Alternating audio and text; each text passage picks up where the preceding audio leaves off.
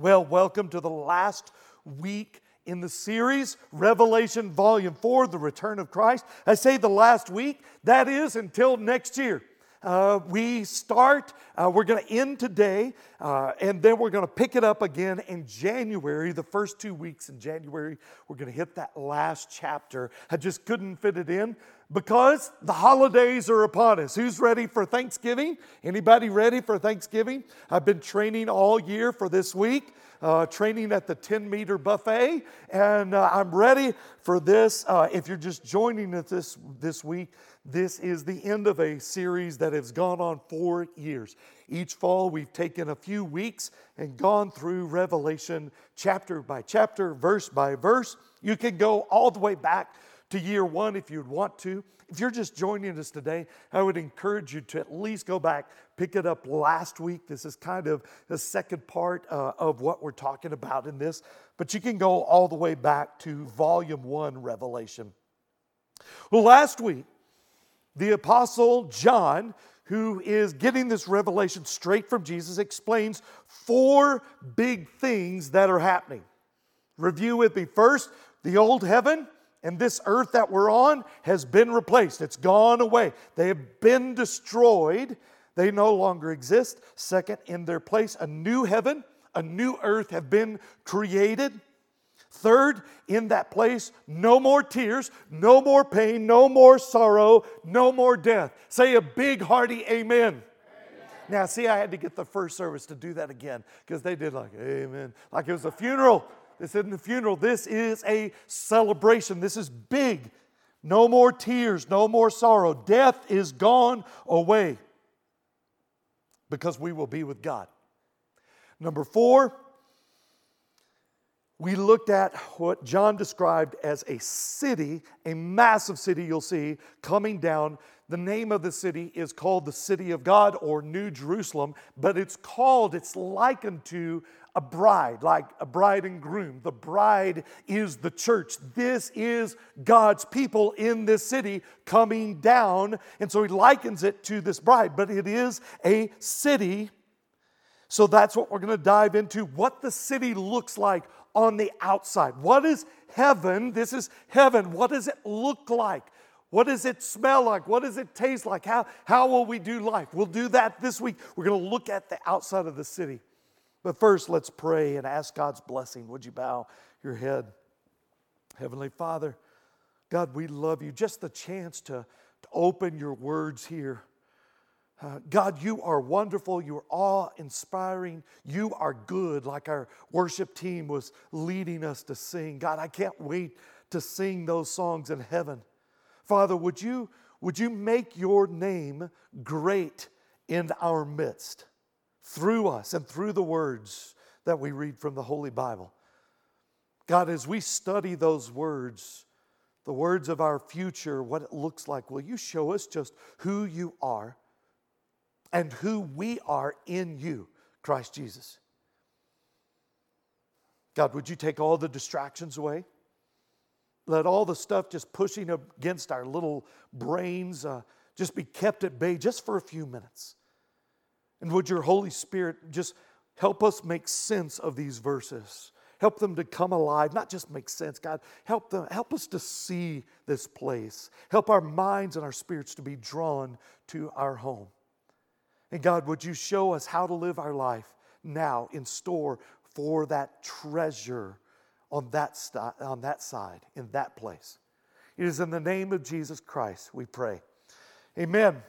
Amen. Well, right at first, let's point out something that's very important to understand. If you don't get this, this won't make sense. We're going to pick it up in chapter 29 or 21, verse 9. And it's a new transition in the reading. You can always tell the new transition because he'll say, then I heard, or then I saw, and he'll describe it. Make sense? And this means that he is seeing these things in sequential order. He's saying this thing, then this thing, then this thing. That's important because Revelation's not always sequential, but these chapters are, these events are. But here's the thing I don't want you to lose. Everything John describes in Revelation 21 has both a physical reality, meaning it's real, and a deep spiritual meaning.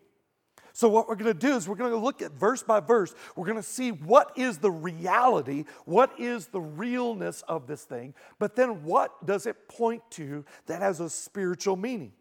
Now that's important because I want you to see this, not us living on a bunch of clouds, right? That's what Hollywood says. Like we're living in clouds and there's no land. We're just kind of sitting there. It's all kind of fuzzy and we're all half asleep, kind of strumming harps, and there's naked babies flying around. And that's not heaven. This is heaven. This is what Scripture says. Let's look at verse 9.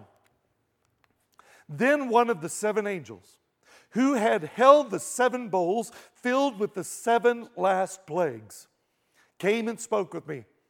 Come, I will show you the bride, the wife of the Lamb.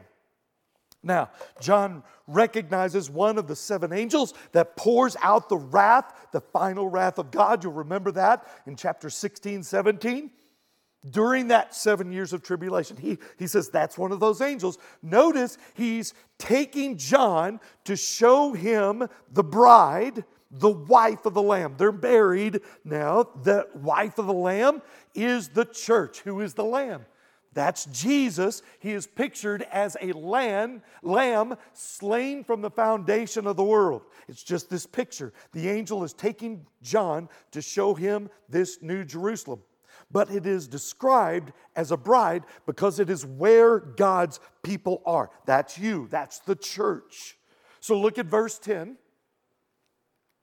He then carried me away in the Spirit to a great high mountain and showed me the holy city, Jerusalem, coming down out of heaven from God. Couple of things. We know it's the holy city, Jerusalem, not the current Jerusalem, the city of God, the new Jerusalem, and is coming down. It hasn't landed yet. And it is coming out of heaven from God. Now this mountain that he's taken up to must be massive in size, by the way, because the size of this city, it's just going to blow your mind. I'll explain it in just a moment, but the city has not come all the way down, but it is coming down and will land. It will eventually rest on this new earth. Here's how John describes the city. Watch as John tries to describe what he sees, but words won't do it justice. And you can kind of hear his frustration just a little bit. He's trying to describe something that he has never seen before. So look at verse 11. Arrayed with God's glory, he's talking about the city. Her radiance was like a precious jewel, like a jasper stone, clear as crystal. Now here's what you need to know. Jasper stone is not clear as crystal. It's an orange, kind of reddish color, depending on what kind of jasper you get. But he's saying it's that color, but look at this word like, L-I-K-E. He's not saying it is jasper stone, or at least yet. He's saying it's like it. He's saying, you know, the color like this. But it's saying it's as clear as a crystal without impurities. Now, God's glory is always associated with light. You'll want to write that down. God's glory is always associated with light, and specifically when that light lights something up. When the light hits it. Think about being in a dark room and suddenly the light turns on. It goes to all the parts of the room. Well, that's kind of a good example. But a better one would be in the dark before the sunrise, and the sun creeps above, you see it come up, and it gets a little bit more light, and then suddenly when the light beams have direct access, especially to our high mountains. Don't you love when the mountains, have you ever noticed the mountains here, they light up at the top first and then go down, right? They come down and they light up, and it makes them glorious. What made them glorious? The light. They were shown, but the mountains were beautiful. It's in this case as well. It catches the light. The city in the Old Testament, in the tabernacle, you would say glory and light and smoke specifically clouds, all went together. Why? Well, because you can't see light. You just see that it's coming through when it lights something up. You can see it, though, when it hits the smoke or clouds, right? Or something like the mountains. Are you with me? That's what you need to picture here. The pillar of smoke and fire above the tabernacle, the light that was in it, that was the glory of God. And when Jesus transfigured on the mount and his clothes became as white as could be, and there were clouds all around Jesus when he was taken back up into heaven after his resurrection, that's what's happening here. The city is taking this light in, this glory, and check this out. It's amplifying that light. It's taking the light and it's making it even brighter, but it's bending it and showing the glory and the color. The city is glowing like when a light hits a diamond, a ray of light hits a diamond. Have you ever seen that? And light just goes poof. It goes off in all different ways. Notice that word like, though. This is important in this passage because John really doesn't know all the substances. He's trying to just give you a sense. What does it look like? What does it feel like? He is saying it's like a precious jewel, like jasper, but he's just saying, here's the color. That's what he's saying. So look at verse 12. John says, the city had a massive high wall with 12 gates. 12 angels were at the gates. The names of the 12 tribes of Israel's sons were inscribed on the gates. A couple of things before we go on. It's saying, look, Israel's sons. And you go, like the country? Yes. But in this case, what it's talking about is a man named Israel. His name had originally been Jacob. And God said, your name's no longer Jacob, it is Israel. He had 12 sons. His 12 sons, or the tribes of Israel, are written one on each gate. You following? So, massive high walls, an angel at each gate. Notice that the names of those 12 tribes are on the gate. Now, write this down. New Jerusalem is tied to God's work through his chosen people, the Hebrews. You could write the Jews or the Israelites, right, after that guy's name. This city is inextricably linked to the Hebrew people. This is important. God's chosen people. But not just that, because the 12 tribes are written on the gate, may also signify that the gates are the way into the city, right? If you're going in, you have to go in through the gates. In other words, our getting into heaven is through the Jewish people. In other words, God provided the law and the Savior through the Hebrew people. Isn't that cool? So we go in through those gates. 3 gates on each side, north, south, east, west. The meaning may be here that the city's also in the center and that it doesn't face just one way, but all roads lead to the center of this new universe, God's capital city, the New Jerusalem, the city of God. Look at verse 14. There were 3 gates on the east, 3 gates on the north, 3 gates on the south, 3 gates on the west. Remember, the city is not all the way landed. It's not sitting on the ground. He can see the bottom of it right now. He can see the foundation and the whole city. Now, you're going to say, oh, I get it, but you're going to not understand once I show you the size in just a minute. The names of the apostles are written on each of the 12 layers of the foundation. Look at this. The city wall had 12 foundations, and the 12 names of the 12 apostles of the Lamb were on the foundation. So like the names written on the gates, now the names of the apostles are written on these foundations. Remember, the city is not all the way landed, so you can see each layer. So look at this. New Jerusalem is tied to God's work through his chosen people, the church. So it was tied also to his people, the Hebrews. Now it's tied to the rest of his people, the church.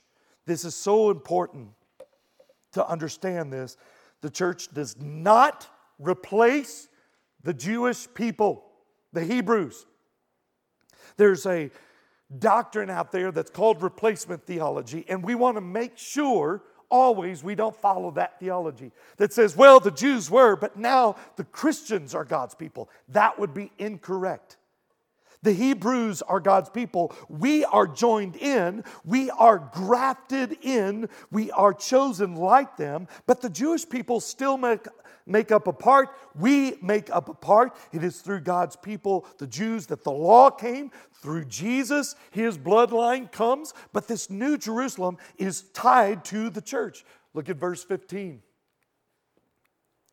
The one who spoke with me had a golden measuring rod to measure the city, its gates and its walls. So it's this angel that had poured out like the judgments, right? He's recognizing, he's taken him up to this high mountain. This is about to blow your mind, the size and proportions. But look at the measuring rod in the angel's hand. What do we know about it? Just that it's a heavenly measuring rod, and we know it's gold. Means it's perfect in every way. It's an exact measuring rod, like a measuring tape, but it's just one length, right? And it's heavenly, it's right, it's true. The city is about to be measured by this angel so that you will know how big it is. John is not guessing how big. He's not saying, hey, it's bigger than a bread box. Not quite as big as this, but bigger than this, smaller than this. He's going to tell you how big it is and its proportion to itself and its shape, because this shape is unlike any city you have ever seen and unlike any city that we have ever seen on earth. So, let's look at 16. The city is laid out on a square. You got this picture? Got it? It's a square. Its length and width are the same. He measured the city with the rod at 12,000 stadia. Its length, width, and height are equal. Here's what you need to see. New Jerusalem is a perfect cube. Now, some of you are like going, man, this is just whack. This is way out there. I go, baby, you ain't seen nothing yet. It's a square up and down. Now, this may sound like a small detail. It may sound insignificant, but it's not. Remember last week when we talked about God being with the Israelite people after He delivered them out of slavery? Remember that? He's in the desert with them. He takes Moses up on the mountain. He gives them the 12 commandments, the 10 commandments, and He says, this is how you're supposed to do everything. Remember that? He lays out this traveling tent that's called a tabernacle. He says, I want you to build this traveling tent, this tabernacle, in a certain way, and I'm going to meet with you there. He lays out the outer courtyard, He lays the inner courtyard, and He says, put the holy things in there, like the altar where they're going to burn the animals, and the altar of incense where they burn incense, and like they've got the table where the showbread is, and the lamp, and then the piece de resistance, you got the Ark of the Covenant, right? He says, I want you to build a room, and then a room with inside the room, and this outside room is called the holy place. But that inside room in the far back is going to be called the Holy of Holies. And I want you to put the ark in there. And one time a year, the chief priest will go in and make a sacrifice for all the people. And he'll go in and make that sacrifice there. So God tells him to lay out this, and He says, I'm going to give you, it's got to be exact. Why does it have to be exact? He says, it's a copy of the real thing. Where's the real thing? He says, in heaven. The real temple is in heaven right now. In fact, Hebrews 8:5 says this, these serve as a copy and a shadow of the heavenly things, talking about the tabernacle and eventually the temple on earth. As Moses was warned when he was about to complete the tabernacle, for God said, be careful that you make everything according to the pattern that was shown to you on the mountain. Now remember, the current heaven, there is a temple in the current heaven as we speak right now. The earthly temple was copied after the real temple. Back in Revelation chapter 4, we got to see inside the heavenly temple. Do you remember that? When God is on the throne, the 4 living creatures, the 24 elders, and the sea of billions of people, and this, what they said, sea of glass, that's inside that heavenly temple. Here's what I want you to see. Some of you will get this right away, some of you won't. The city is cube-shaped, and so was the Holy of Holies, back in the tabernacle in the temple. Now we're going to see here that there is no temple in the city that we're looking at. There is no temple. Here's what you need to get. New Jerusalem is God's home. You can write out of that where we will live. We will live with Him in His home. Go in the big square thing? Yes. In a very real sense in this cube, we don't need a temple in the New Jerusalem. Why? Because the entire place is the Holy of Holies. Do you get that? It's not just some box in the back of a tent in the desert anymore. We are with God in His house. The Holy of Holies. Because of what Jesus did on the cross, His death, pouring out His blood for us as a, catch this, a propitiation, as a payment for our sins. To pay for your sins, that's the reason we're able to go into this place. That's the entire city of God. God is no longer confined to a planet in the back room. Now He is the center, and we will be with Him. The angel measures this city with this golden rod. The city of God is so big. And you say, how big is it? Now that was pretty good. But let's do it again. The city of God is so big. How big is it? You ready? You really want to know? Here it is. It's going to blow your mind. New Jerusalem is 1,500 miles deep, wide, and tall. Some of you can't get that. You're like, how many miles is Denver? Right? I've been to some of the biggest cities in the world. And recently I was in New York City, which is a big city. I've been in Chicago quite a bit. But those are nothing in size compared to, say, a Mexico City. There are literally more people in Mexico cities living in one section of town than all of Chicago. Did you know that? Did you know that the city of Seoul is a massive city, a super city, city of London like that? Those cities are maybe 25 miles across. Just to give you some idea to compare that to, if we put the New Jerusalem on the current earth, it won't be, but just to see, because you know what the United States looks like, its footprint would look like this. Yeah. Some of you are going, right? Now, a couple of things here. One, the New Jerusalem will not be on the earth. Well, it will be on a new earth. Now, we don't know the size of the new earth. And I told you I'd tell you when something is an opinion. This is just an opinion. There's no scripture on this. I'm assuming because of the size of this city that the new earth will be much larger. Like in the size of, say, Saturn. Or even bigger out there. We don't know. The Bible, that's just assumption there. Because if this earth were, this new earth were the size it is now, and we put that city, I'm sure God can do whatever He wants to and make it work, but it would extend out beyond right now, even the atmosphere. This has got to make sense. But it's God's deal. I found a picture that a guy tried to show the size, so he put it like the footprint like I just showed you here, but then he did it as a cube just to show it on a globe. You want to see it? You want to see it? You know, all right, here, it's kind of funny. I love this. I love this. It's like a giant pimple on the earth, right? Now remember, this is a real place.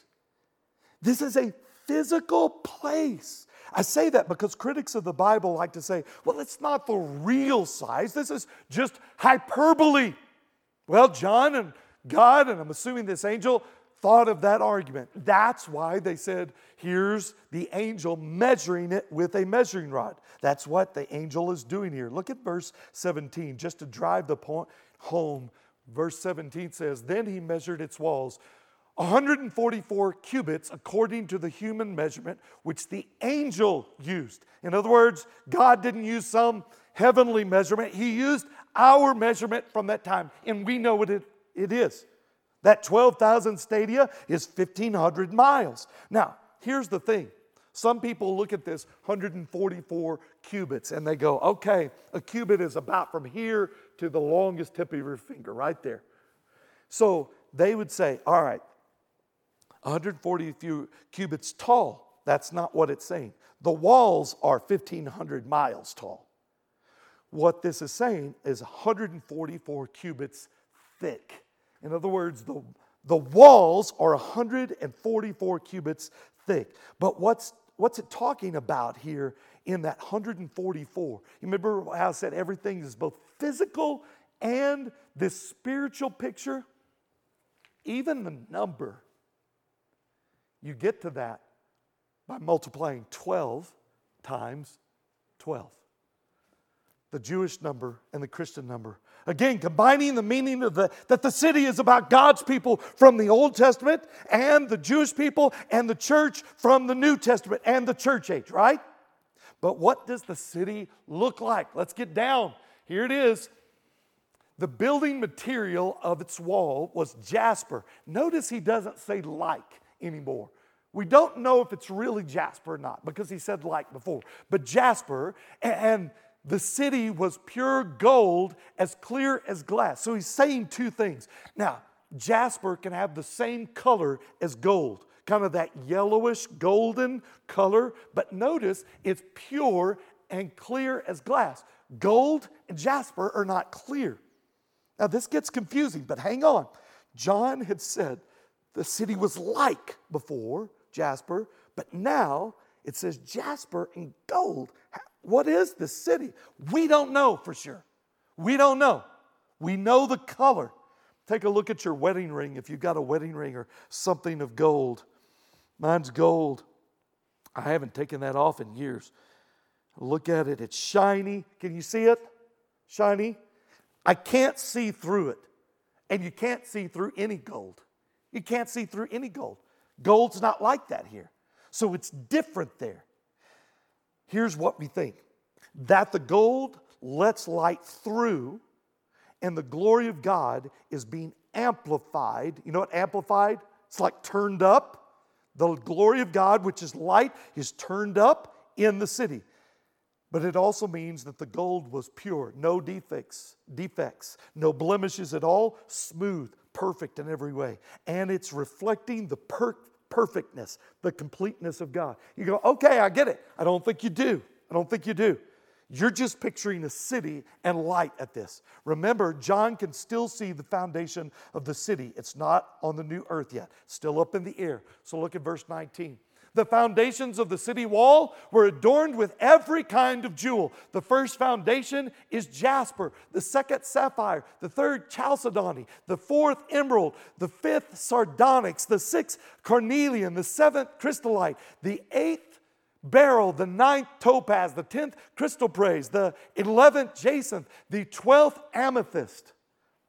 I should get an award for that. We could spend hours here and a ton of meaning, but we're not going to go that deep on each color. We could go on the color and on the kind of stone that it is. But let me just show you the stones. These are both in the raw, and some are polished and cut according to man-made. But just to show you the colors of the 12 foundation, here's jasper. You see kind of the gold orange, but it's clear in this. This is not clear. Here's sapphire. Those are cut sapphires. Beautiful. I love this one. This one is chalcedony. Another one, it's a darker green emerald. That's in its raw form. Here's sardonyx.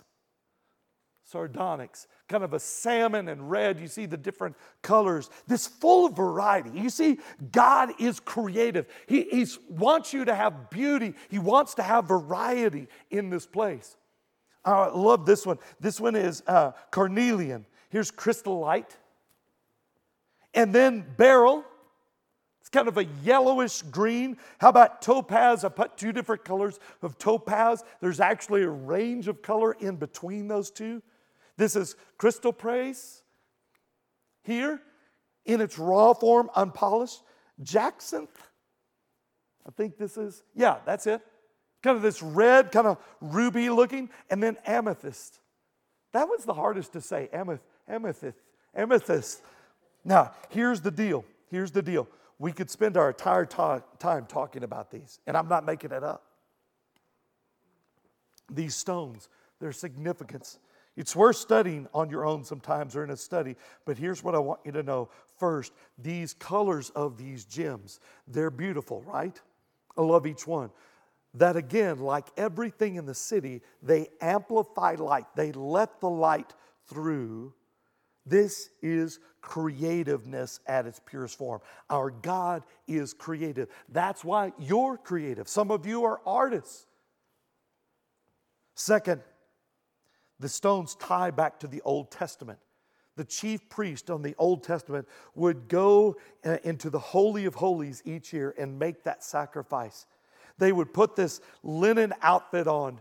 They would have two guys scrub the one guy going in each year, scrubbing from head to toe, even down to his little fingernails and toenails, every speck of dust. And then they would have two more guys do the same thing all over again. This guy, not a hair out of place. And they'd put this ceremonial robe on him, perfectly white, and all these jewels, this really cool hat. They would put the bells on the bottom of the robe. That's what we know. And the bells were so that when he would go in and offer the sacrifice one time a year, they could tell if he was moving, right? Now, this isn't in Scripture. Some have thought it was, but it is Jewish tradition that the high priest would have a rope tied around his leg. Do you know why? Because if he died, they could get him out. They could drag his body out. If the bells quit ringing, they start pulling. You see what I mean? How does that relate to these 12 stones? Well, on the front was called an ephod, and this is what it looked like. The 12 stones were on the front of the high priest as he went in before God. And if you'll look close, each stone has written on it in Hebrew the name of the Israelite tribe, the sons of Israel. Let's look like the 12 gates, what they look like in verse 21. Here it is. The 12 gates are 12 pearls. Each individual gate was made of a single pearl. Now you've got to understand these gates are hundreds of miles wide. It's not like a gate like a doorway here. They're hundreds of miles wide. The main street of the city was pure gold, transparent as glass. These words begin to buckle under the weight. He's trying to do his best. He's going, guys, I'm seeing this stuff. I don't know how to say it, but this is as good as I can do.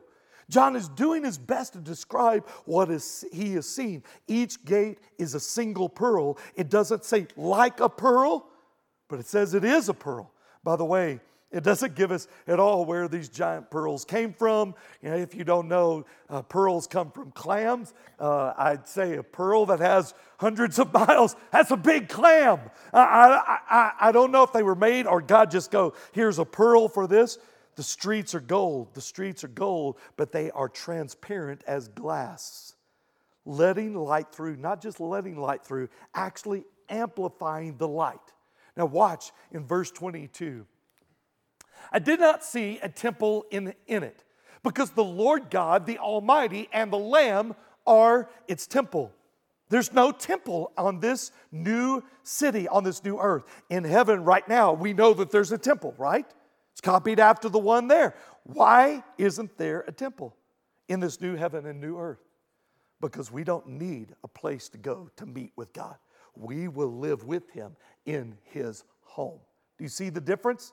In a very real sense, the entire place is God's house and we live here. We'll hit this in January when we come back to this, but something I want you to understand is the Bible in the King James Version. I love some of the way the King James Version says, but it's got some things that are translated not wrong, but just doesn't fit with us. When it says, there's a mansion, my Father is building a mansion, it doesn't mean we picture some Victorian giant house and everybody goes, well, my mansion's gonna, it's not what it says. You'll remember when Jesus is talking, I'm going away to prepare a place for you, to his disciples. You remember him saying that on the night before he was killed? He says, I'm going away to prepare a place for you. He said, in my Father's house are many rooms. We will live with God. We will live in God's house. All the outside of the city that we've seen so far has been translucent. It has this quality about it that really amplifies the light. And I must admit, we don't know what that means. We just know that it is. But check this out, verse 23. The city does not need the sun or the moon to shine on it, because the glory of God illuminates it, and its lamp is the Lamb. Remember, who is the Lamb? It's Jesus. It's likening him back to the Lamb slain before the foundation of the world, right? This Lamb sacrificed for our sins. There's no sun, no moon. Well, let me say it this way. It doesn't say that there is no sun and moon. It just says we don't need that. There may be. We just don't need it for light. The Lamb is Jesus, right? God is described as being bright. And the entire New Jerusalem takes that light and makes it glow all over. But get this, it's not just light. I can't express this. Words fail me here. You're thinking light like you turn it on and light beams. It's not just that. It's not just that. But get this, the glory of God, the greatness of God. I want you to get at the very heart of you. I want you to understand this. You and I were created to reflect the glory, the greatness of God back to him and to the world around us.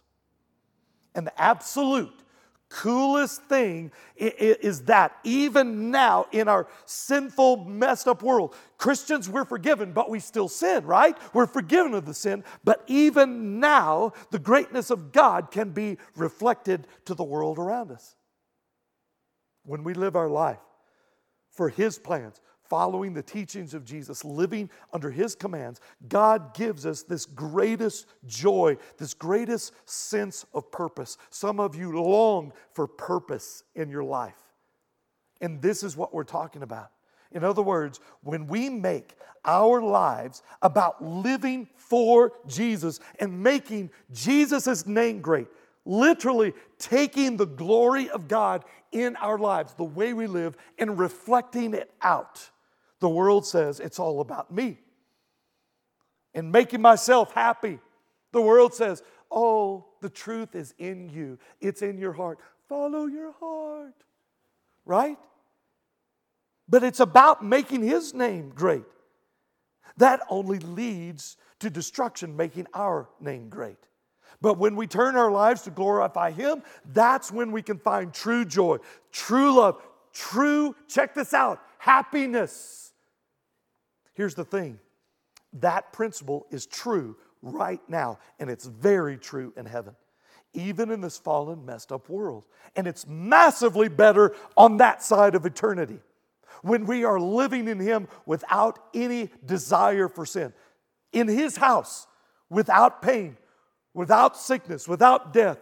Check this out, baby. Without sin. Someone say amen. Amen. That's huge. Look at verse 24. Can you tell I'm happy?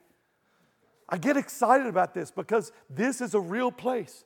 Now check this out. The nations will walk by its light. What's light?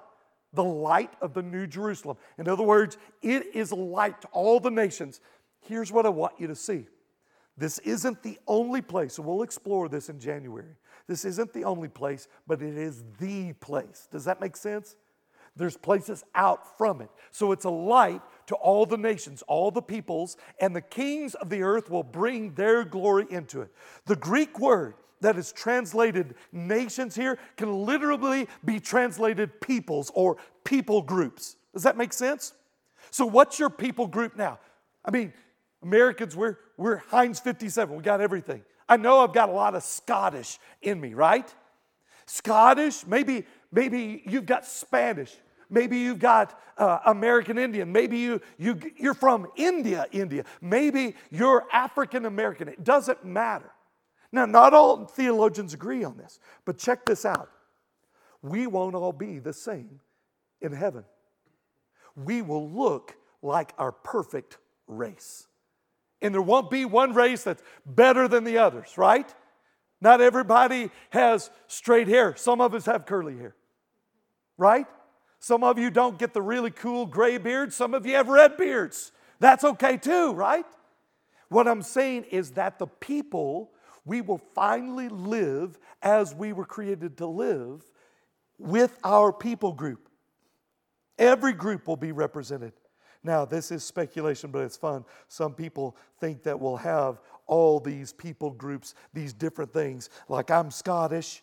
In heaven, I'll have my perfect Scotsman outfit on, right? Or maybe a different race. We're all God's people. Look at verse 25. Its gates will never close by day because it will never be night there. Some of you are going, it will never be night and the gates will never close. Now, a couple of questions that brings up. Why walls if it's so safe? And why gates if they're never closed? Here's the reason. I don't know. But what about the sun never setting? You'll never sleep. And some of you are like going, oh, no. Some of you like sleep. And it's because you live under the curse of sin. Here's what I mean, and this is not going to make great sense, but bear with me. You know, when we say rest and take a day of rest, you know, on old gravestones where it says, "Rip, rest in peace," some of you think that's like the cold, dead body laying there. That's not what they meant when they wrote that, by the way.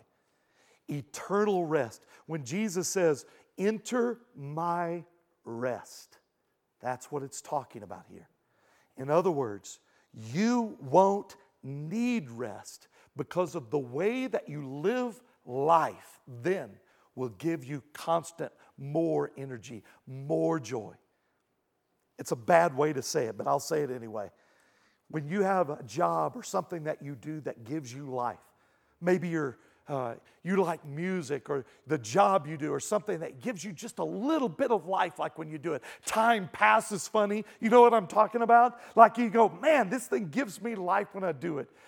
And you go, man, I feel like I could do this forever. That's just a tiny, tiny portion. Rest in that. In our entire lives will give us energy, joy.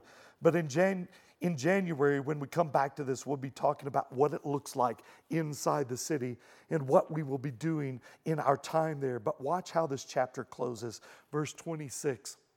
They will bring the glory and honor of the nations to it. It's talking about the peoples, you guys, the kings, all the leaders. They will bring their glory. In other words, when God's glory hits them, their glory will make God's glory even better.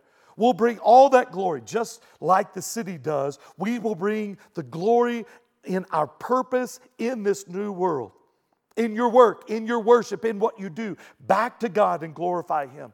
Verse 27, nothing unclean will ever enter into it, nor anyone who does what is detestable or false, but only those written in the Lamb's book of life. We said this last week, but it bears repeating. Sin has been eliminated. You cannot sin in heaven. There is no chance of it. And you'll say, we won't be free to sin? No, I'm telling you, you will be free to not sin. See, we view freedom the wrong way, don't we? We think that this sin, it's a choice, and if that, we will be truly free. We will be set free from the bondage of sin. Amen? But the complaint that I've heard about heaven from a few of you, I was been with some pastors lately outside of Bent Tree.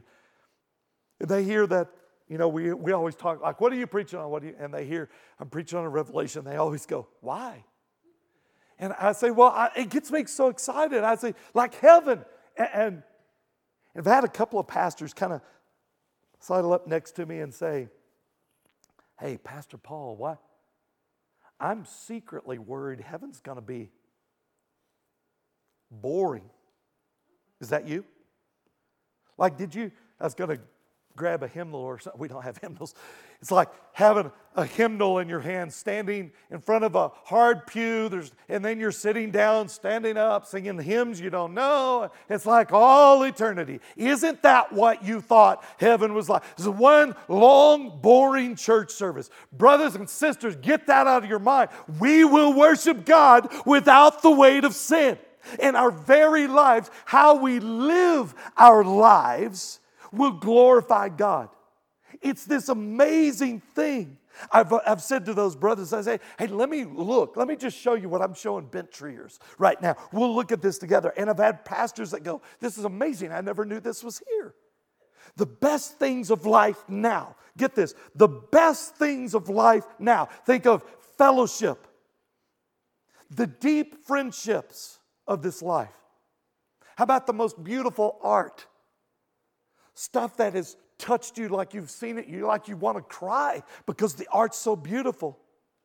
How about when you live with that purpose? That purpose, like you go, oh man, I'm doing what I'm created to do. How about music? The best things of food. Somebody say amen. Like food. How about adventure? Anybody like adventure? What about mystery? You like mystery?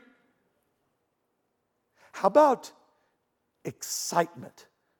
Blood-pumping excitement. How about technology, right? Who loves technology? You and Kip, right? I love technology. How about this? How about travel? Anybody like to travel, like see the world? What about seeing Saturn? Yeah, I'm being completely honest. What about worship? What about joy? These best things of life that we desire, we pursue. We're not even scratching the surface on what we will do there. Do you understand what heaven's about? It's about your life there reflecting the greatness of who God is in perfect communion with Him. Let me close with just a few thoughts from Jesus Himself in Matthew chapter 6. And then we'll celebrate communion together. Jesus is preaching to His followers. You'll remember this. He's telling them how to pray and how to fast, how to not be anxious about stuff. He says something very interesting at the end of that section. He takes this idea the world has and has held so deeply, so ingrained for years. And he says, this idea the world has won't work for you. It doesn't work now and won't work for you for eternity. Now, this idea of the world, you know it. It's ingrained in you so deeply that you probably live your life by it right now. I'll tell you how you can tell. I would guess if you examine your life right now and how it's going up to this point, how old you are right now, and you look back at your life, you believe this idea of the world is selling you. I'm not making fun because I believe this lie too. Jesus says this idea of the world is selling you won't work. He tells this in Matthew 6:19. He says, don't store up for yourself treasures on earth. Now I want you to know, this could be money. It could be family. What do you think in your mind that would make you happy right now? Like if I just had this, that's the treasure. He says, don't store up that treasure on earth. He says, where moth and rust destroy and where thieves break in and steal. Here's what you need to understand. This idea where bugs that eat it, right? But this word rust, the Greek word there, doesn't mean just like rust on metal. It literally means mildew, rust, and anything that rots and it turns to dust. Does that make sense? Does that make sense? He says, where moth and anything that can destroy it, where thieves break in and steal it. Now hear it this way. The way Jesus intends. Jesus is taking this idea of the purpose of our life. He's saying the world is lying to you. Hang with me. That you can find purpose in accumulating your treasure. He's saying if you can get enough treasure, the world says if you can get enough treasure that you can find joy. Are you with me? And the biggest part of the lie that we miss over and over is this. The enemy says, oh yeah, you don't enjoy it now, but if you get enough of it, there will be a magic time ahead where you can take it easy. Enjoy your treasure, whatever your treasure is, whether it be money or relationship or whatever. But that time never comes, does it? He says, you will be happy. The enemy says, you'll be happy. Then you can spend it on you and you'll be happy. And so we live our lives working for the treasure and we miss what God has. Jesus says it won't work. In fact, Jesus is saying it can't work. He's saying if you want treasure that you can actually accumulate and enjoy and won't go away and won't be destroyed, he says, do this. He says, but store up for yourself treasures in heaven, where neither moth nor rust destroys and where thieves don't break in and steal. Stay with me. Jesus is saying two things. First, he's saying you have the supernatural ability in this life to put things in heaven in the next life. To put your treasure, you have that ability. That's a pretty radical statement. That you now, a mortal person on earth, can store up real physical things and spiritual things in an account that won't be lost in heaven. That in the way you live your life and by being generous toward God, your giving of your tithe, your money, your time, your love, pouring into it, you can store up for yourself. There is an accounting system. Are you with me? And the second thing is that it won't be lost there. Now don't miss this. This is very important. You can't have your heart in two places. It simply doesn't work. You and I are built with the capacity for having our life set on one thing. Jesus says it this way. He says, for where your treasure is, there your heart will be also. In other words, we are not just talking about treasure here and where you put it. Oh, get me. This is your happiness right here. We are talking about the very point of why you were born. We're talking about your life for all eternity, your purpose for living the way you live now, the why behind the way you live. Your motivation to get out of bed right now in the morning. That's what we're talking about. He's saying it has to do with what you're setting your heart on, your treasure. He says if you put your treasure there, your heart will be set on that. Many of you live a halfway Christian life, and it frustrates you. Listen, I don't want to hurt your feelings. I love you. I want to tell you this. Like, you truly believe Jesus saved you. He loves you, but let's face it, you treasure the things in this life more than you do in all eternity. But it's in this life where your heart is. Your time, your money, your effort. Let's be honest, your heart is here. The reason you worry about heaven being boring, because you have nothing of value there. It's here in this temporary world. And just as your friend, let me say it's not going to last. And some of you go, yeah, like I get it, like I'm going to die. No, let me just say, some of you will live to 100 years old. Some of you, let's say you like crazy live long, 106. 110 years old, right? 30, 40 years after they bury your old body in the grave, not a soul on earth will remember you ever lived. Do you understand what I'm saying? But on that side, we will be there. Christians, we will remember you. It's as simple as this. Maybe you believe one thing, that Jesus is your Lord and Savior, but what you're living doesn't line up with what you say you believe. And hear me, I'm talking to saved Christians right now.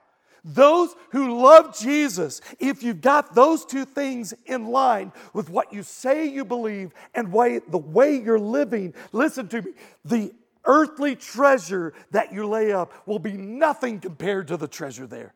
I can't wait to see the treasure you will have in heaven and the joy that you will have on this side of earth. Let's pray.